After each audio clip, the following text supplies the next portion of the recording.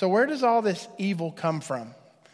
Where does the heart of the matter get to? And in America, we get very puffed up about who we are, about our country. We're very proud of our country. I would say that anyone sitting in this room would probably say we're the most civilized country in the world.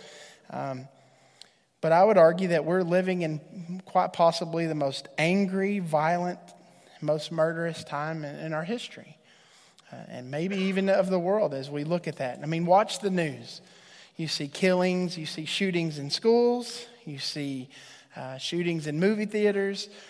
It's common news to see a shooting in a public place. It's very common news. And that's not somewhere overseas. That's right here in the good old USA. Pope John Paul II calls our culture a culture of death. One of my favorite things to do is to go to college football games. I love it. I enjoy it tremendously. Me and some friends of mine, we go every year. We pick a rivalry game and we go. And it's amazing to me to see how angry some teams get at the other team, especially these rivals with each other. Of course, all of you know I'm an Oklahoma Sooners fan. And so I've been to the Texas State Fair and gone to the UT-OU game. And one of the cool things I enjoy about that game, besides a few, we'll just call them ignorant people, they are, for the most part, they show a great respect for one another. They'll sit down and eat corn dogs together, turkey legs. What's good? Have you had anything? Great. Good luck today. All right. When you lose, one of the good parts about losing in that game is you get back to the food lines quicker. You don't have to wait for everyone else. When you win, you get to come out and gloat, but you have to stand in line longer. So it's kind of a catch-22 there. But I enjoy going to these games. But watching how some teams treat other people, other fans, and how they talk down to them. And one of the most disturbing things is when I see children. Sometimes the children have just as big a potty mouth as their parents. And their parents say nothing.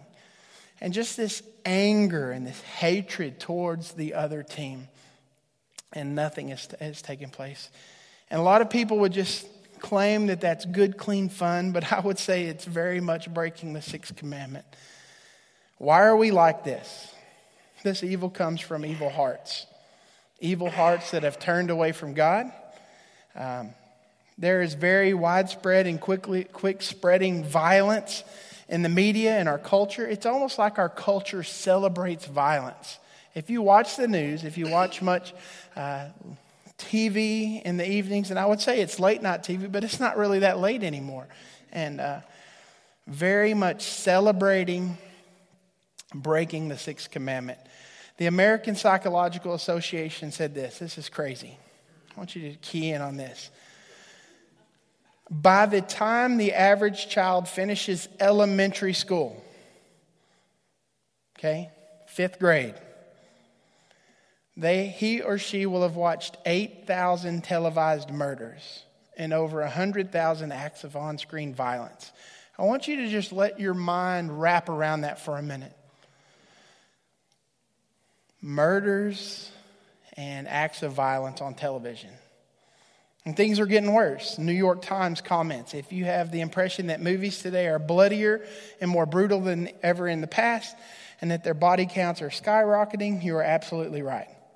Inflation has hit the action adventure movie with a big slimy splat. We see movies like Hunger Games, where they pick teenagers to go into fight in this arena, and it's the last man standing. So they literally put them in a huge, this is a movie if you didn't know that, but they put them in a big simulation, and they fight to the death, and the last one out wins. And they crown them the victor, and they celebrate it. When you think of video games for children, such as Fortnite and PUBG, or Players Unknown Battleground, for those of you who are like, I don't have a clue what PUBG is, all right? Hunter and I went to lunch this past week with a youth pastor, friend of ours. And we were talking about this. We were talking about several things. He said his 3rd grade son is begging him to, 1, get a phone. You got to have that phone, right? And 2, to please put Fortnite on it because all of his buddies are playing it, right? And his dad's like, no. He's like, Dad, come on, man. Why? Everyone's playing it. I want to play this game. And it's just a video game where these guys get together and they shoot one another, and they put 100 people down on a island, and it's your job to be the last person to survive. And they collect guns and grenades and all of this fun stuff, and they shoot one another until it's the end of the game. And his third grade son is begging him, please let me. He's like, nah, not going to happen. Maybe when you're older, he says. And he's like, Dad, when I'm older, Fortnite won't be cool anymore. And he goes, now you're getting my point, right? And he's like, now you're catching on. But it's amazing how this is infecting not just us as adults, but our children as well. And at a very young age. In return, out of all this hate and all of this stuff in our culture, not only are we unresponsive to it when we see it, we've become desensitized to it, but we are accustomed, honestly, a lot of the times to participate in it when we see it. It's not that big of a deal. We come so used to seeing it, we just see it all the time. What's the big deal? And it's almost like our culture is just ingraining it into our minds. One of the reasons, several things that I read this week, they were saying they think that it's so easy.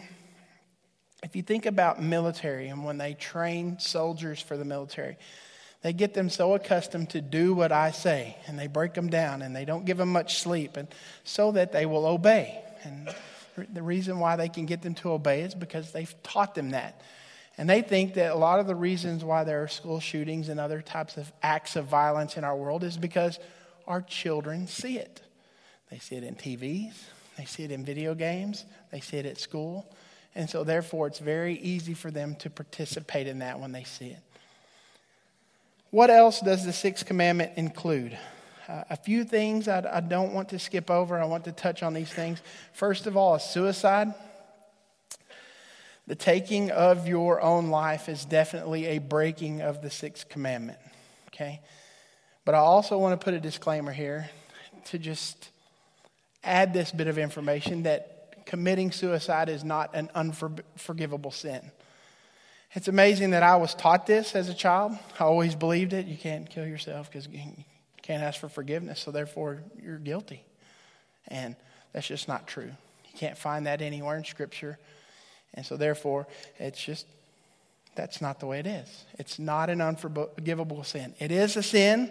It is very much breaking the sixth commandment, as well as several of the other commandments, but it's not an unforgivable sin. So suicide is included in that. Secondly, abortion.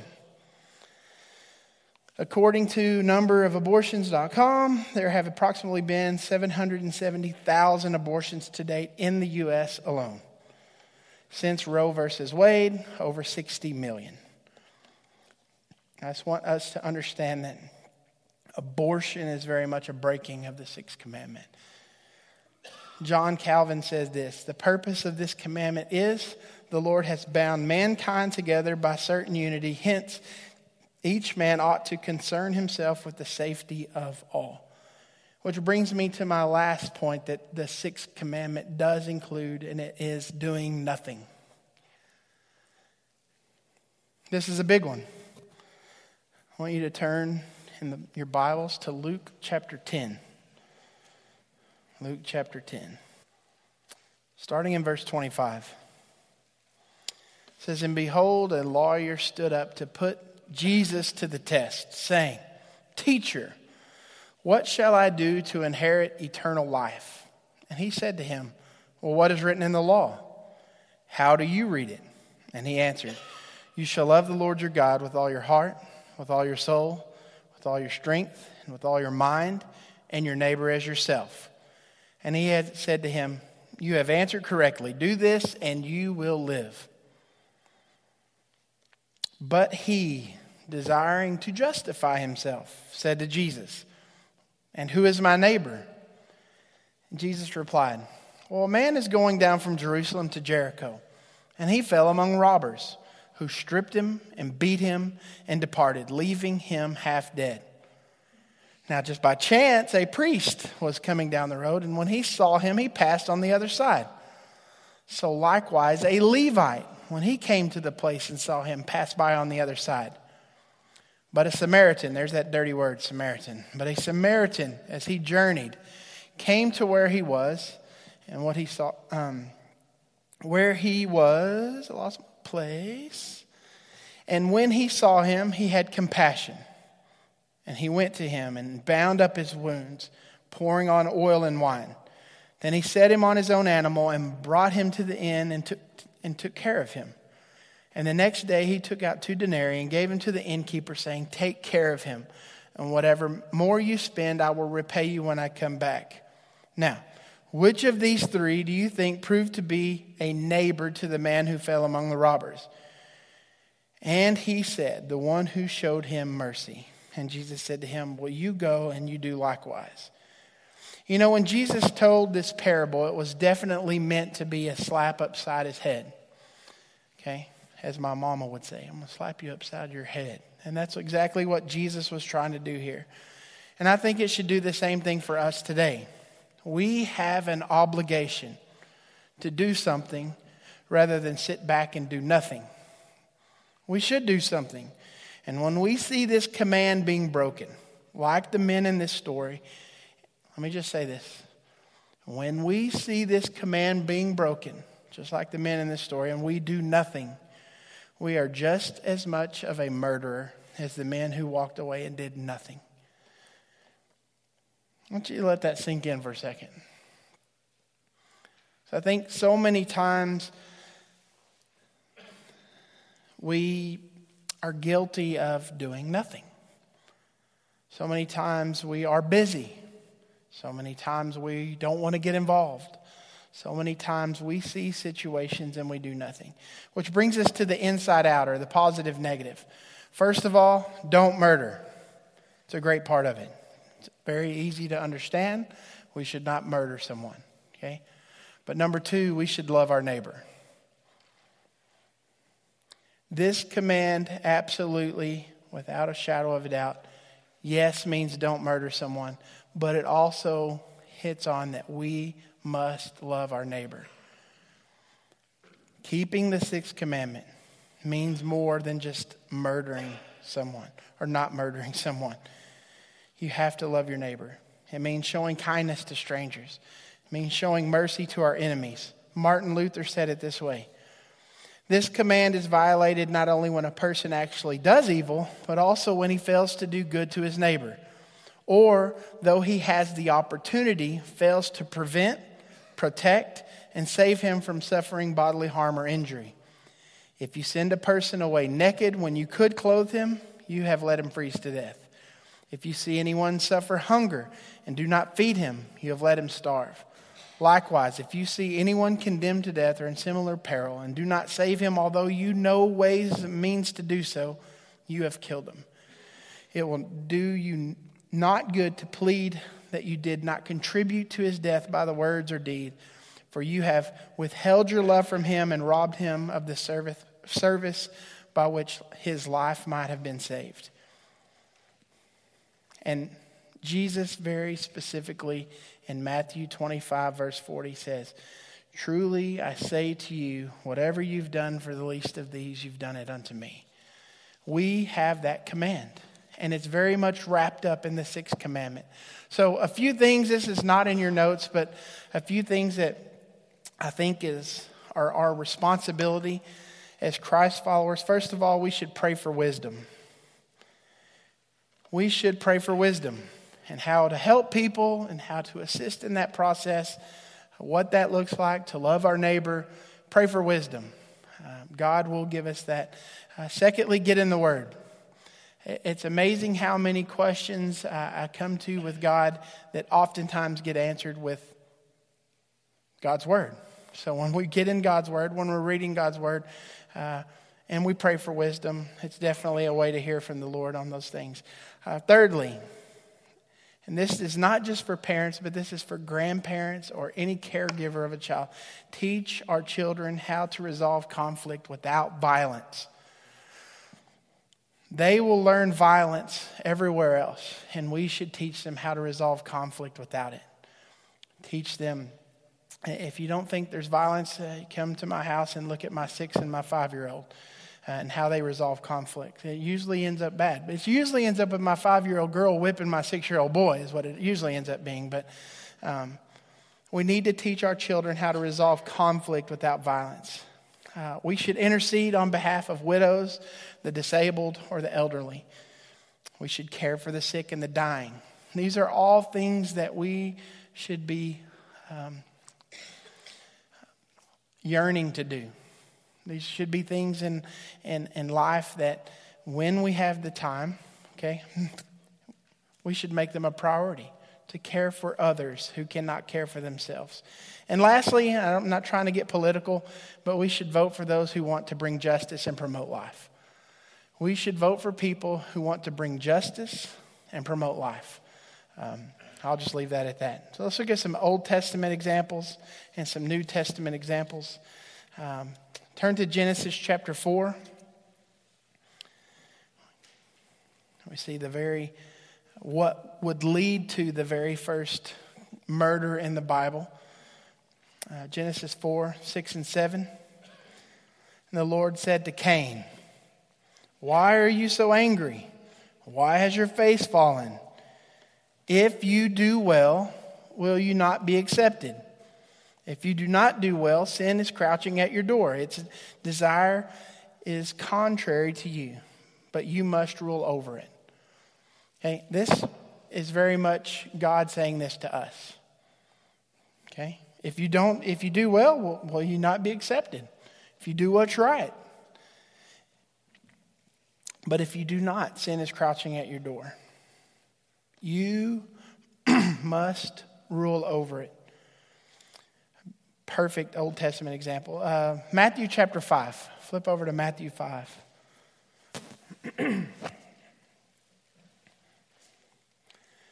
Matthew chapter 5, we're going to be starting in verse 21. You have heard that it was said to those of old, "You shall not murder, and whoever murders will be liable to judgment. But I say to you that everyone who is angry with his brother will be liable to judgment. Whoever insults his brother will be liable to counsel, and whoever says 'you fool' will be liable to the hell of fire. So if you are offering your gift at the altar, and there you remember that your brother has something against you, leave your gift there before the altar and go. First be reconciled to your brother, and then come and offer your gift. Know this." So Jesus here is hitting on a lot of Old Testament scriptures. And he's saying, you've heard it said, don't murder, but I'm telling you it goes beyond that. We're not to have anger in our hearts. We're not to have anger in our hearts towards our brothers. James chapter 1. Flip over to James chapter 1. Because I think this is very much a command of what we should do to not have murder in our hearts.